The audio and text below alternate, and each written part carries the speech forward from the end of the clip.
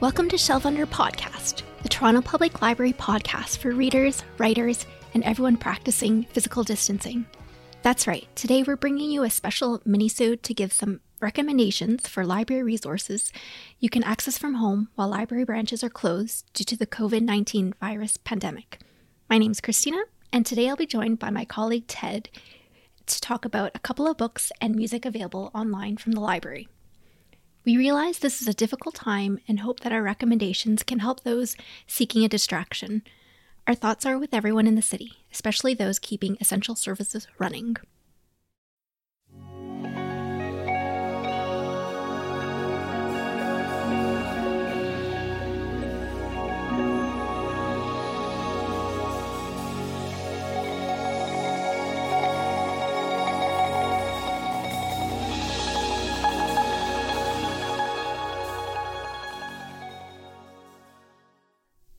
So Ted, it's so nice to have you on the show. We rarely get to have you talk. Yes, I'm on the other side of the microphone today. Yay. How are things? Not too bad, all considered, I guess. Yeah. How about you? Okay. Actually, I read this article a couple of weeks ago about listening to music during stressful times.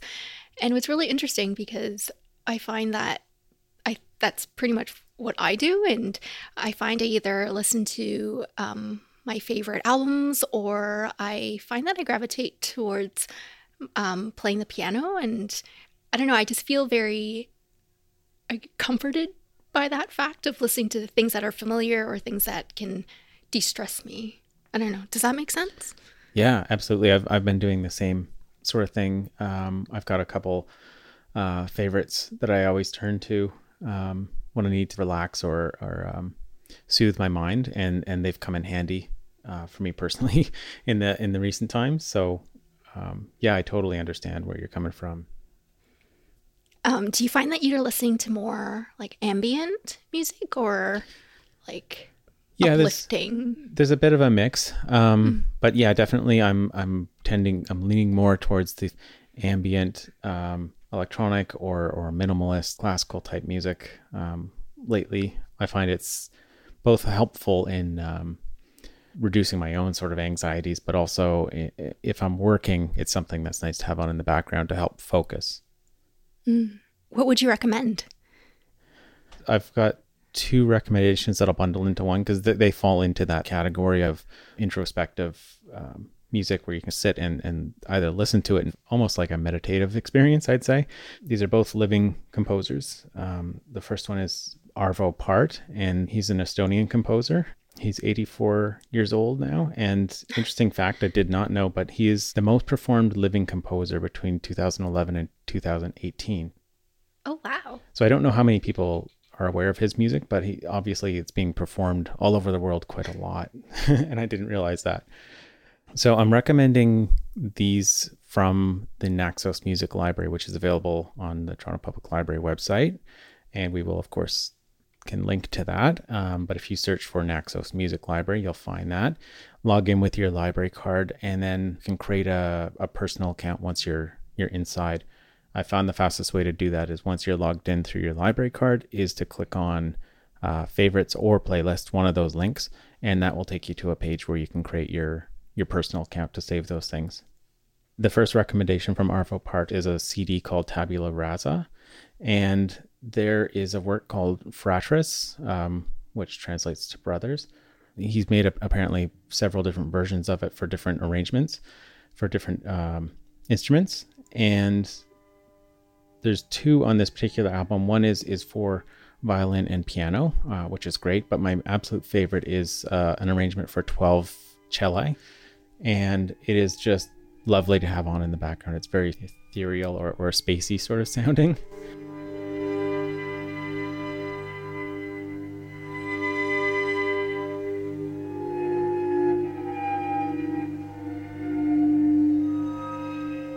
It's one of my absolute favorites, and I always go back to this, and it's one of those ones that I like to listen to at the end of the day with the lights low and just sort of sit there and listen and let it wash over.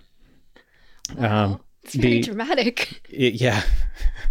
The other one is from a composer named Max Richter. He created an album called Sleep, which is actually an 8-hour work. So it's almost like a living art piece as well. And it's based on sleeping. So the neuroscience of sleep and how music interacts with the brain. And it's meant to be slept through, actually, he said. Oh, wow. So it's sort of like a sleep aid in a way. But seeing as some people might not want to commit 8 hours, he created 2 versions at the same time that he released. The one that is in Naxos is called From Sleep, and it's a 1-hour version of this 8-hour total. Oh. So this might be the nap version. And I like to listen to this one, as I said, like when I'm working or before I go to sleep. I find it does calm things down.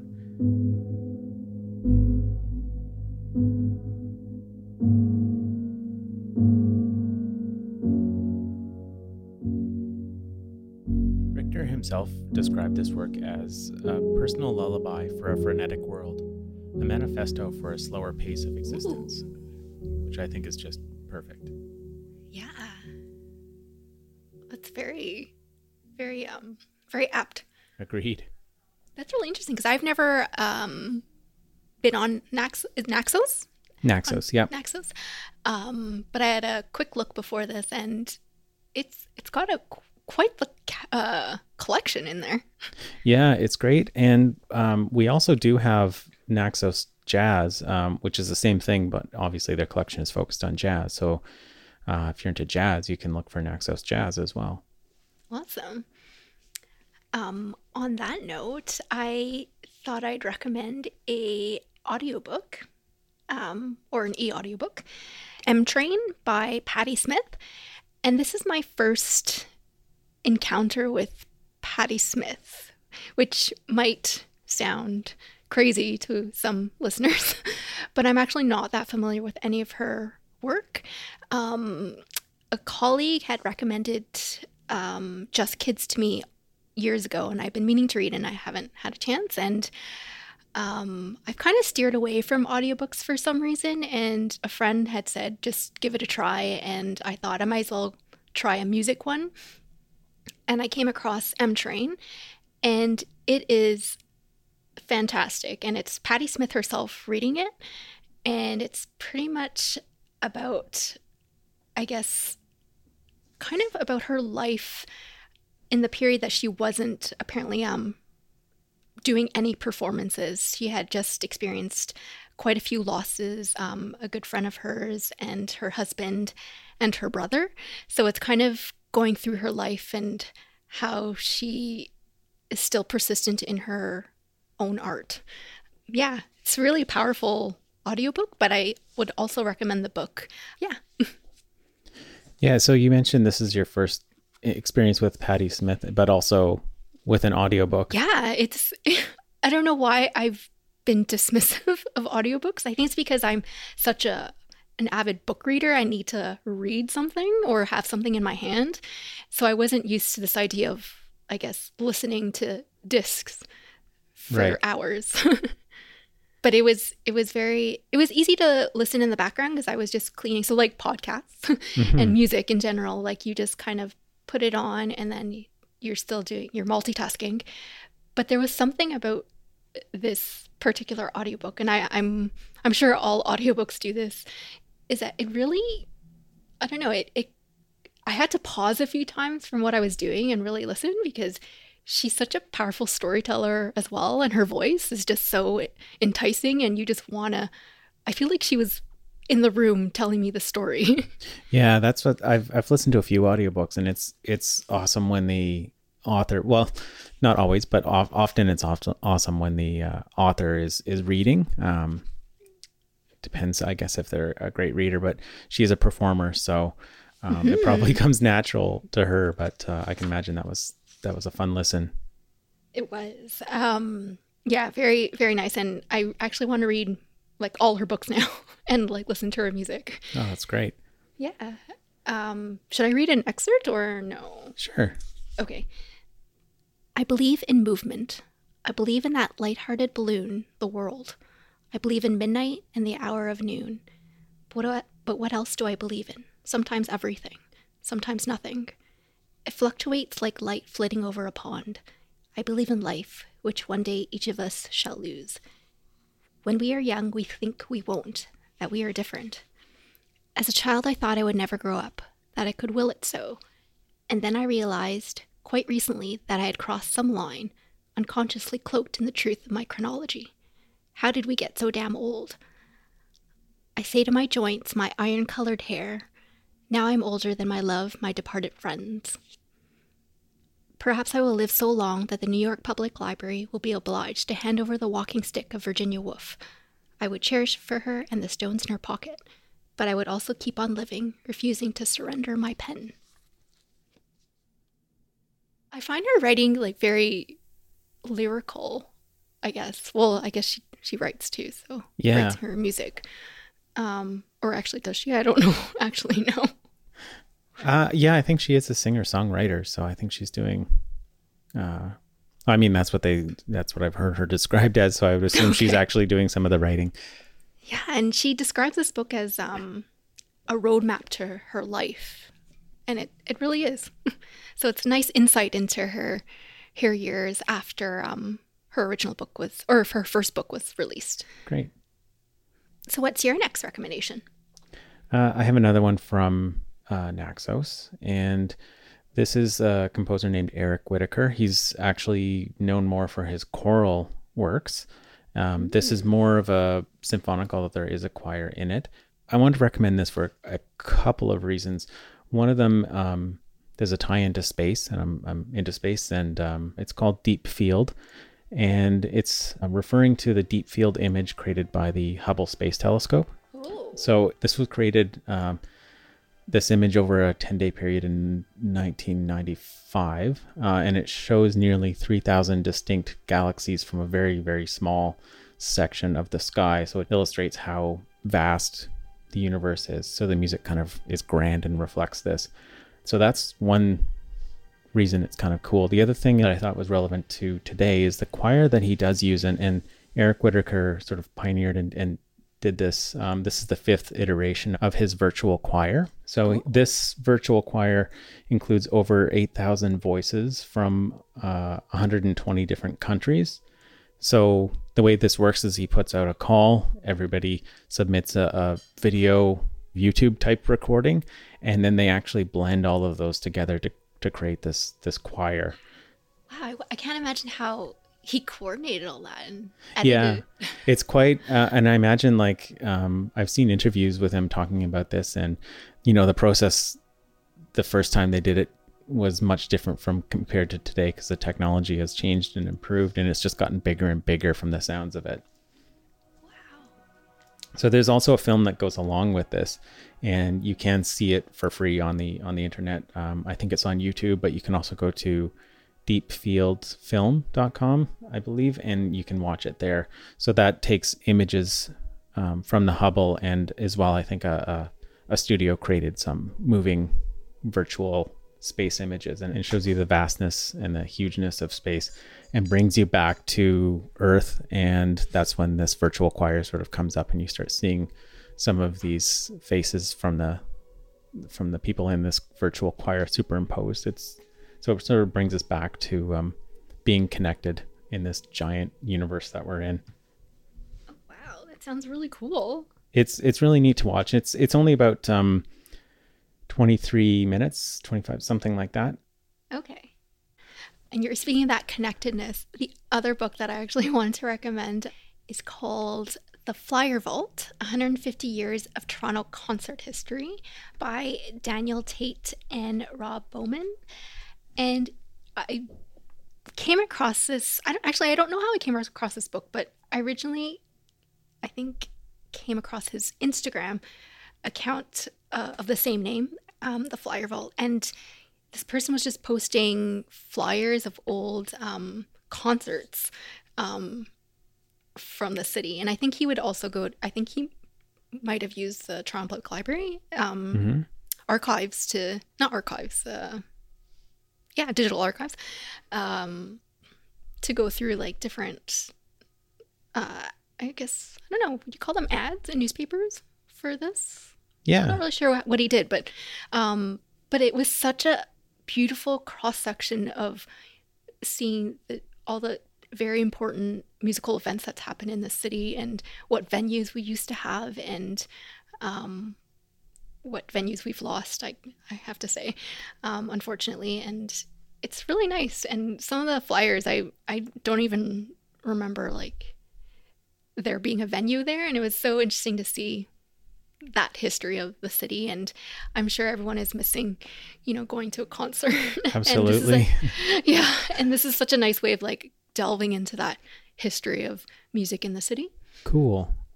Yeah. On that note, I wanted to ask if there was a particular venue in the city that you're really looking forward to going back to once we're through this pandemic. I think my all-time favorite venue has to be the Horseshoe. Yeah. I don't know. There's something about that place. There's just so much history in there, and I don't know. It's got. I don't know. I can't describe it. It's just being there with with all these people and seeing a band you love and everyone's so into it. It's like I can't imagine what that will look like after this is over. Like, do people want to be near people anymore? Right. And that actually kind of makes me, I don't know, sad, I guess. Because I feel like that, I don't know, that closeness is, we feed off that energy. And I'm sure, bands and musicians feed off that energy too. And we, all of us feed off this energy, and not having that intimacy anymore is I don't know. Yeah. I think that's a good reason why I think it will come back, because, with music, I think people won't be able to help themselves. What venue would you want to go back to the first thing this is over? Yeah, my favorite is probably the Danforth Music Hall. There's not as much history there, I guess, as the Horseshoe, but I just really like that venue just because I've not been to a bad concert, and I've been to some live podcasts there, and it's just been great. A great venue. Yeah. So you had another recommendation? I did want to also share, just because we're sharing some of the music resources, and this is a newer one for us called Medici.tv, and it's a collection of classical music concerts, operas, ballets. There's documentaries. They also have these master classes with top level professional musicians and conductors, and the library has access to this, and there's so many to recommend. But I would just say, just to give opera a shout out, to explore the Magic Flute by Mozart. I find that's a really good entry level if you're not familiar with a lot of opera. It's a nice soft entry point, and it's entertaining. They've got a couple different performances on there. I watched one of them, which was conducted by Simon Rattle, and it was great. So I think the first opera I ever saw, and we had to see it for class, was Don Giovanni. Okay, yeah. Did you like it or no? I don't think opera's my thing. Yeah, it's certainly not for everyone. It's different. Yeah, it's not my first choice either, but I do actually enjoy the Mozart operas. So what are you going to listen to now? Good question. I don't know. I think I might just go into Naxos and see what they also have on their front, on the landing page. They have, recent releases and some recommendations. I might just jump into something brand new. How about you? I don't know, actually. Yeah, I don't. I would suggest, since you're new to Naxos, to go in and explore a little bit. Explore a little bit. I was saying earlier how I went on to it really quickly, and I discovered there's pop, rock, and Chinese music on there. Yeah, it's quite vast, and I didn't mention it, but they do also have other resources on there. There's like a tab for musicology, and there's essays and opinion pieces and editorials and things like that too. So there's more content, more than just to listen to. Oh, nice. Well, thank you so much for your recommendations, Ted. It was nice having you on the show. Yes, thank you. Stay safe, everyone.